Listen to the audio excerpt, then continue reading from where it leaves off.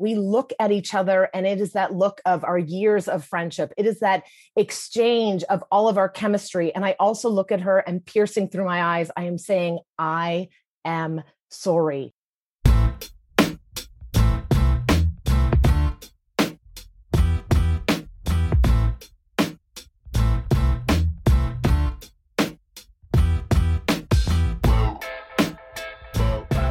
Hey there, and welcome to Grit, True Stories That Matter. Grit is a weekly podcast about stories, the contemporary, personal narrative kind of story, and the people that craft and tell them. Now, some weeks, a storyteller tells one of their stories here and then breaks it down with me, Sean. Other weeks, we feature stories from one of our shows. It might be the 99-Second Slam, the Mental Health Happy-ish Hour, or some other event we run. Why, you ask? Well, we want to feature these tellers and their stories, but also to help you, our listeners, craft and tell better, more engaging, more relatable, and more memorable stories. True stories, personal stories, grit stories. We are coming to the end of season 2, which has been dedicated entirely to women and their stories. And today, I am joined by Christel Bartelse. Christel lives up in Toronto, Canada. As you'll learn in our conversation, Christel does a lot of things in both story and theater and improv. She's also a 99-second Grand Slam champion. I'm psyched that she's here with us to tell one of her stories and break it down and have that conversation. If you listen on Apple, please stop this podcast right now. Just pause it. Scroll down, leave a rating or a review. It really helps people find the podcast. All right, without further ado, Christel, let's dive in.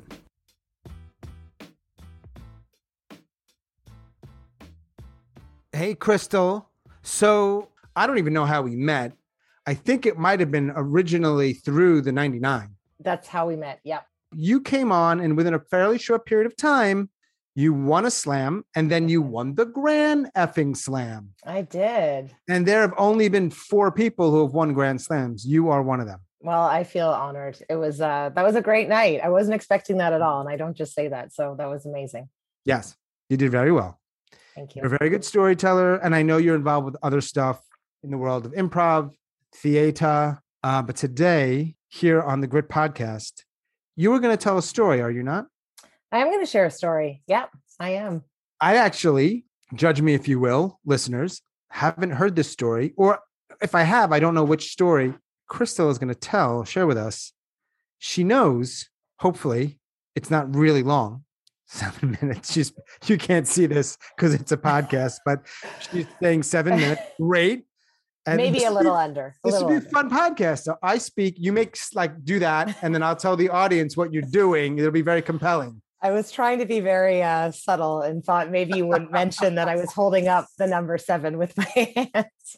You'll tell a story. You're good at this. Then we'll break it down. We'll talk a little bit about the story and some other story related stuff. As our listeners know, they hear me say this a lot, and they know that the storyteller who I've invited on can't start telling their story until I stop talking. They also know sometimes that's hard for me. I know that about you. So I've gotten better. And I think we have something in common. We both like to talk a lot. Yeah. So I'd like to believe, and I don't know if this is true, that at least for like the 99-second slams, I've improved a little bit, but it's still hard. So this is going to be fun. Now's the time I'm going to stop talking, and I'm looking forward to hearing your story.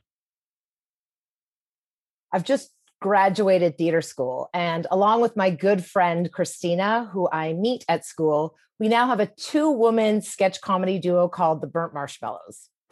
Now, the name The Burnt Marshmallows comes from our time at school when we feel rejected constantly, discarded, like over toasted marshmallows. Christina and I attend a triple threat theater school, and the mandate of the school is to get in was to be strong in one discipline: singing, dancing, acting. And if you could display some solid talent in any of those disciplines, you would most likely be admitted.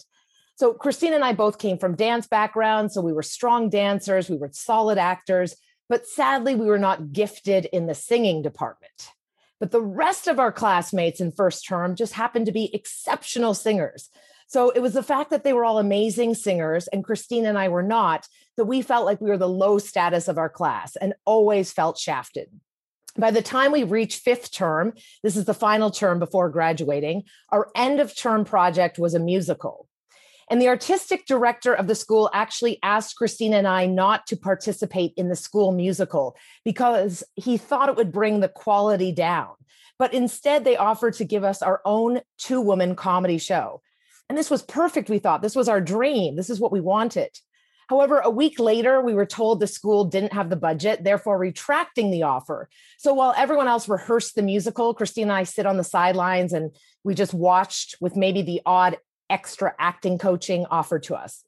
So it was from that, the constant rejection, that we came up with the name Burnt Marshmallows. And Christina and I made a pact upon graduation. We would form our own two-woman duo, and that's what we did. So for years, we performed in comedy clubs, corporate events. We continued to take classes in many disciplines as well because we were always hungry to learn. And even at one point, we took an intro to clown class at the Second City, Toronto, because we learned that clowning can take any tragic situation and make it comedic. So after a few years as the Burnt Marshmallows, Christina and I now get accepted into the Toronto Fringe Festival. So we're ready to create a new full-length show. And we secure a well-known theater director. And then a few weeks before opening, our director suggests that we go up north to his property, which is a small cabin, for a getaway from the city. So we can continue to polish up some writing, rehearse. It would really be a great escape. And I really want to go. And I've actually been up to this property before, but Christina is so hesitant. She just wants to have a quiet weekend, relaxing with her friends and her family. But after much persistence, I convinced her to come. So the three of us, we drive up north on a late Friday afternoon. We arrive, we unpack, we even roast the marshmallows, and then we hit the sack. And then the next morning, Christina and I are up early, but rather than just start writing or rehearsing, we thought it would be fun to go on a little kayak adventure. Christina takes it a step further and she thinks it's going to be really funny if we even get into some of our costumes of our two characters, which were called Heather and Val. So we put on these really tiny Adidas shorts. We wear one of those t-shirts with the wolf print on it. We have these big rim glasses. We wear mullet wigs, and we even sling our clown nose around our necks. And we get into our own personal kayak, and we're about to set off when our director runs down and he tells us to put on our life jacket. And I'm in my 20s and I'm naive and I'm really annoyed because I think that the life jacket is going to take away, sort of our creative look. But we put on our life jacket and we set off. And we're paddling down this river and we're laughing hysterically and we're bantering and we're giggling. And as we continue, I am just looking for a giant rock because I know once you see this big rock, you have to veer to the right. Because if you go off to the left, there's a set of rapids and a waterfall there. So we're paddling along and it's taking a while. And then it dawns on me that the last time I had been up to this property, it was a different time of year. So the water was low. That's why I saw the rock. But now it's a completely different time of the year and the water is really high. And by the time I realize this, it's too late and our kayaks are being veered to the left. We are being pushed towards these waterfalls and Christina knows nothing about this. And I start panicking and I tell her to paddle really fast. And we try going backwards, but nothing happens. And then I just freak out and I abandon ship and I jump out of my kayak and then Christina follows suit. And now we're treading water and our kayak is about to go over the rapids. And I tell Christina to swim and we try to swim to the rock, but it's too strong. We try to swim to the shore, but it's too strong. And then I am about to go over.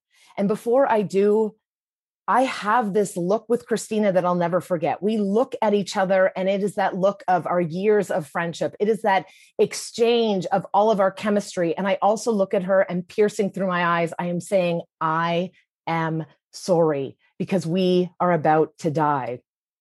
And then I go over and I'm being pulled under the water and I'm slamming into rocks and I'm being rubbed up against with branches. And this feels like forever. It's probably a few minutes until finally I bang into this huge boulder and I stop. And I'm trying to catch my breath and I'm in so much pain and I'm panicking and screaming. And then I realize I have lost my shorts and I just have my underwear on. And then I start freaking out and I just start screaming Christina's name. And I see her running shoe drift pass. And then I start crying and screaming even harder. And I'm so panicked that I don't realize all of a sudden that there is a man standing there and he's reaching out his hand. And this man, his name was John. And he had his cabin overlooking the rapids, and he was standing on his deck, and he happened to see this whole thing. So he made his way across, and he's there to save me. And he pulls me out of the water, and I'm so grateful for him. I'm a little bit embarrassed because I just have my underwear on, but he takes me into his cabin, and his wife, Marianne, is there. And Marianne wraps me in a big cozy towel. And then she gives me one of those velour jumpsuits. It's like velvety, light blue. And she also gives me a pair of clean white underwear, but they're those really large Fruit of the Loom white underwear briefs. And I go into the bathroom and I change. And when I come out, I see Christina. And Christina's sitting there and she's drinking a cup of tea, and she's also wearing a velour jumpsuit, except hers is pink. And we just stand there in shock for a moment. And then she comes over and we hug and we cry and we laugh and we whisper, "Are you wearing one of those white underwear too?" And it just happened that John, the man who saved us, he knew our director. So he contacted our director who was coming over to pick us up, and all was going to be okay. And a few weeks later, we go to open our show, and Christina's pretty banged up, and I have 3 broken toes, but we get some press because of our accident. And we go on stage every night, and we have made this potential major tragedy into a comedy, because that's what we learned from all of our clown training. And we built that look into the show, and we look into each other's eyes every night we perform, because we are grateful for all of our years and what we've been through and our friendship. And for our little good luck charm, we wore the white underwear every night under our costume.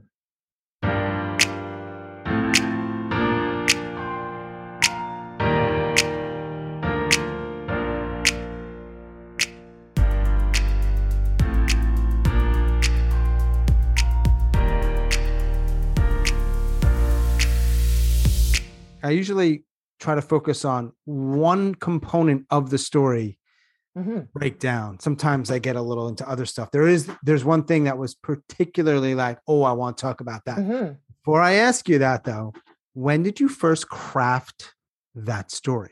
There's a show here in Toronto. I think it was called Fireside Tales. And it was Rhiannon Archer and Helder Brum ran the show. And it was actually held at a park, and they would light a campfire. And then you would go and the storytellers would, tell their stories around the fire, and the audience would come. And I just got invited on that show one night. Yeah, I think I just was thinking about probably fire, burnt marshmallow. And that's when I was first inspired to tell that story. So that was probably 3 years ago. But this actually happened 20 years ago. I hadn't told that story. Do you, when you're figuring out, all right, these people asked me to tell a story, maybe I'll tell the story about me and my friend in the river. What's the process like?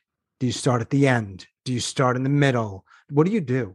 Basically, when I'm asked to do a storytelling show, often there's a theme. So if there's a theme, it's easier because I have to really go back in my, sort of memory and think of something that will fit the theme. If there's no theme, I actually start with going for a walk, to be honest. I start with going for a walk, and I just start thinking about stories or things that happened to me. I get inspired by that. And then I don't write anything down.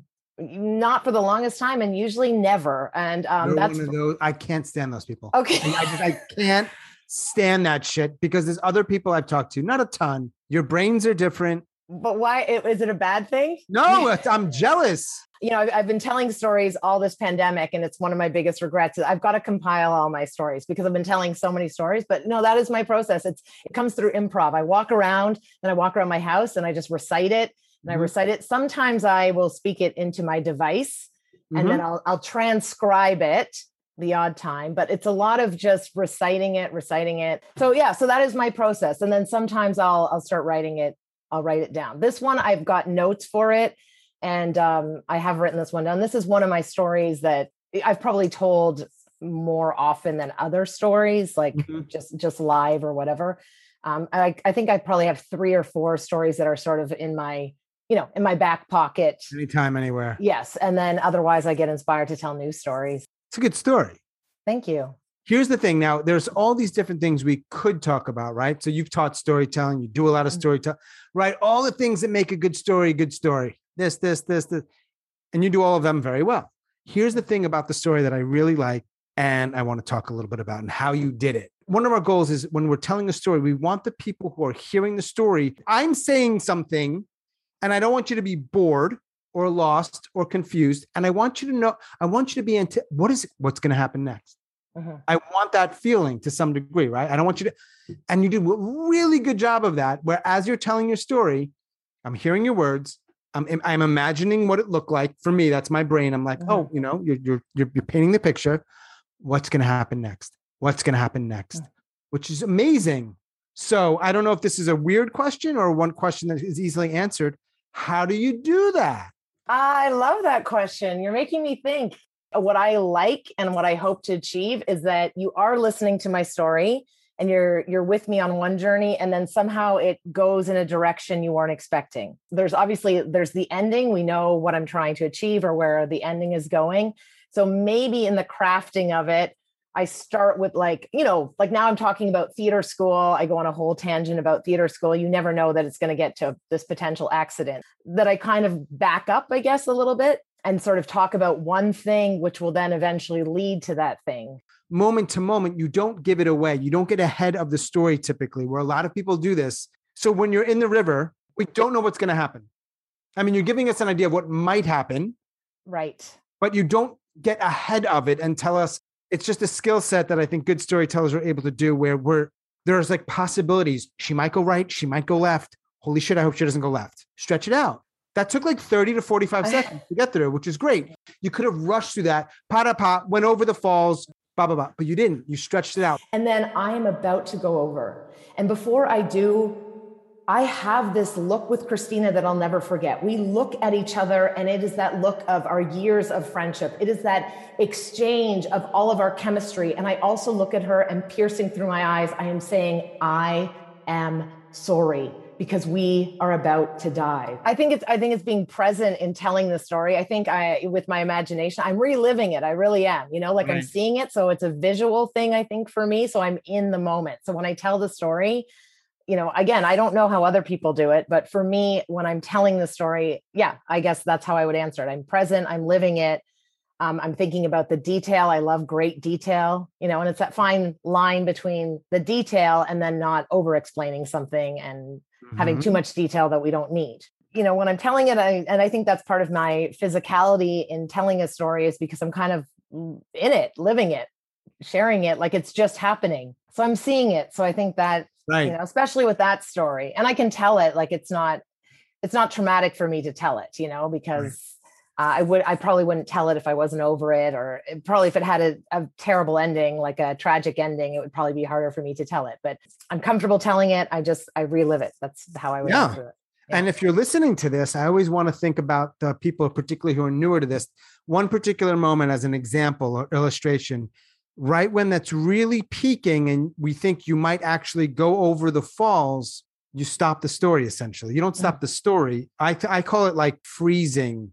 And then you go with you look into each other's eyes, and you're helping us understand the relationship more there. The action's still happening, but you've kind of paused it. And the moment you want to switch that on again, you do it and you're over the falls.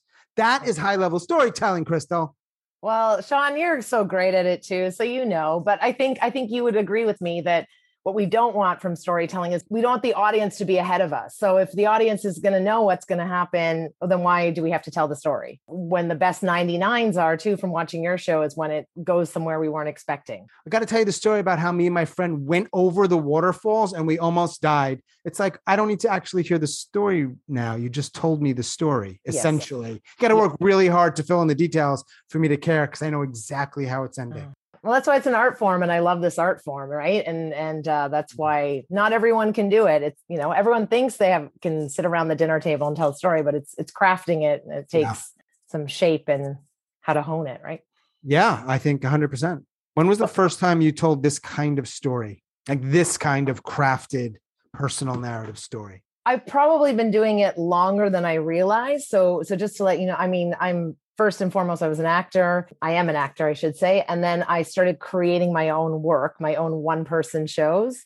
So I built stories into that, but they were almost full plays. So now maybe I didn't think there were stories, but in terms of storytelling, from my memory, I think the very first story, I have my Prince story that I told it as a 99, the very first story I told at 99. And so basically how I first got into storytelling is I had that story. I hadn't told anyone that, maybe one or two people, but I hadn't talked about it in about 15, 20 years. And I was hanging out with a friend and casually it came up and I just told him the story of what happened to me in New York. And he's like, why have you never told that on stage? He's a comic and a storyteller. I'm like, yeah, I don't know. I didn't think about that. And he's like, yeah, you should really tell that on stage. So then there was like a variety night and I don't know, I got asked to do something. So then I crafted that story. That was the first time I actually thought about it and honed it, not just how I would casually tell a friend, but that's when I started piecing it together, and then that had success that night. So I kind of was doing that, whatever, in the little circuit or for shows, I would always tell that story. And then I started really getting into storytelling and realizing that, especially in Toronto, there were so many other shows. And now that I have my own show that I co-produce and we have a show every month I'm responsible to come up with a story. So you and Brian. Yes. Yeah. So I'd say storytelling for a couple of years now, but I get what you're saying though. Like you were doing it before, particularly with your solo stuff. It was essentially a series of stories that you're connected, I imagine. I just want to say, I love this art form. I'm sort of, I do so many things. I'm sort of, I'm an actor and then I'm in the theater community and then I do comedy, but I don't do stand-up. So I'm a little bit in that community. But there's something about the storytelling community. I just feel I belong. Like I love storytelling. And I love that there's not the pressure to have joke. And I love the craft of coming up with a story. And I just love the people in this community. I mean, not only in the city, but it's just been so awesome. It has been the highlight. I speak about it a lot in the pandemic that I got to meet, like you and your show. And through your show, I've met so many amazing American storytellers as well. And we're all just so supportive of each other and we all do each other's shows. And I just think it's an awesome community. 6 Degrees of Sean Wellington. Yeah, absolutely. It has been cool. Really cool. One other question about this particular story. Yes. Is there, as you tell this story, because we make all of these choices, right? And there's versions of stories. You probably could do that in 5 minutes. You could do it in 10 minutes. Maybe you tweak a little bit for a different audience, whatever it may be. As you tell that story, as you told it today, is there any part of it that you're like, you know what? Actually, I might want to change that a little bit, that little part. I'm not suggesting you need to. I'm just wondering. Okay. Yeah. Is there anything that you would change? Funny you ask, because I've probably told a few different versions of this story. And I think the whole beginning of theater school, in another version I have anyway, that's not there. I kind of get more just to talking about getting up north and having this experience of building the show and then having that accident. So I was a little bit hesitant, to be honest, because now I'm putting stuff out there like, for anyone who might hear this, or I went to theater school, well, they'll remember this. And I kind of a little bit throw the school slightly under the bus. Names. There's no names. You don't say names. So maybe that part, just leading up to it, sometimes I question if I need that part. So that, sometimes that's cut out. I'll tell you an interesting thing about it. I did this story for a show probably a few months ago already now, and they wanted me to do mask work. So I do a lot of stuff with masks. So they wanted me to do storytelling, and then I was incorporating masks, and it was supposed to be a very bizarre performance. That's what they were looking for. So I actually, because I have a huge clowning background, I dove more into the clown part. I talked about clown. And then at the end, I went into the masks and the clown. So then I kind of, from this story, went into that world. So sort of speaking to how we can take one story, or maybe, I guess the word is story, or the events around the story, and you can mold it and tweak it and shape it. And should do. Yeah. Other than what we talked about with respect to keeping people or keeping the audience's attention and surprise, that little conversation we had, do you have one or two pro tips for non-pros? My pro tips are, I think, what we talked about. I think it's having a strong beginning, middle, and end, but having a twist somewhere. So I would say finding a way to take the audience on a journey, but building in a twist or something, the unexpected or the unknown. I guess also, telling it, I don't know, from a present perspective, if that makes sense, of going back to really being in the moment. and sharing that story. Is there anything around, given your background with theater, improv, all the other stuff, around delivery or presentation? I think playing with rhythm is a nice choice. So not just, one note, or not always super quick or super slow. So finding your pacing and playing with rhythm, I think is something that I would offer to people as well. And also it's not easy, but just trying it. And I would also encourage people, you should probably write it down and not be like me, but maybe starting a little bit. I do think it's good advice. It might not work for everyone, but just starting with an idea and just start speaking it to yourself, rather than maybe right away writing it down, just sort of talking it through. Yeah. And also if you're new to it, maybe working with a director, running it by someone. I mean, we all had to jump over that hurdle. It's like, how do you start? You got to do it. That's how you start. Is there one storyteller, of course, present company excluded, who you love? Well, like more in the celebrity version, I'd say I love Mike Birbiglia. Oh, sure. Yeah, I'm just a huge fan of him because I like that he blends the theater and the storytelling world together. So I love him. From your shows, there's so many people that I admire. Honestly, like Andrew Shelfo is great. Ronna Levy is fantastic. I just could keep saying names. There's a lot of names. Honestly, from your community, there's a lot of people that, I've loved. Joanne Pelletier as well. So yeah, these are just great, solid storytellers that all have a different style, but I'm always captivated by them. Tina that just won the Grand Slam, talk about everyone's got their own style, but it depends on your personal life as well and what you've been through, because it's all from life experience. Let's plug some shit. You've got your improv for storytelling class. You've got your show with Brian. Tell us more about those two and anything else, please. Yes. So I run my regular monthly show, but that's another story with Brian Azamock, based out of Toronto, but obviously we're still online.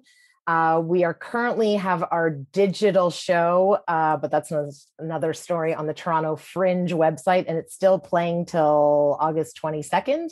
So you can still stream that. It's got amazing storytellers, including Colin Mockery and a couple Canadian killer storytellers. It's a 1 hour show. And I think you pay $5 and then you can pay what you can for the show. We are going to be back, hopefully in person or maybe online in September. So we're always looking for new people. So even if you don't live in the city of Toronto, you can contact myself or Brian to still get on our show. You've done our show, Sean. This weekend I'm running, it only applies to Toronto people, but it's sold out. I'm doing Find Your Inner Fool. So as I said, I have a huge clown background. So I'm doing an overnight 2-day workshop on a farm with 14 people. So we're going to play with physical comedy and clowning. It's Saturday and Sunday, and we camp overnight. And then September 28th, it's a 2-week session. So I think it's Tuesday nights, 6:30 till 9, and that's improv for storytellers. You can find that on Storytelling Toronto. And essentially, I'm just trying to work with people to help them become better performers as well through improv skills to feel more confident, maybe to develop some ideas for new material, but also to be able to perform and feel more confident live in front of an audience or online if we're still online. And then I'm always looking for more shows, looking to create new stuff. So I just want to plug one more thing too. I'm working with, I'm working with 2 colleagues of mine. I teach in many institutions in Toronto as well. So we're putting together an all female online comedy school. So it's for, females or female identifying or non-binary students. And we're going to launch that in October, sort of end of September, October. It's called Comedy Coop. And it's going to be all kinds of workshops and lectures from all kinds of females working in the comedy industry. So storytelling, stand-up comedy. Yeah. So we're really excited about that. We're just busy putting that together. Awesome talking to you. Really appreciate you telling that story and talking with me. Well, thank you for having me.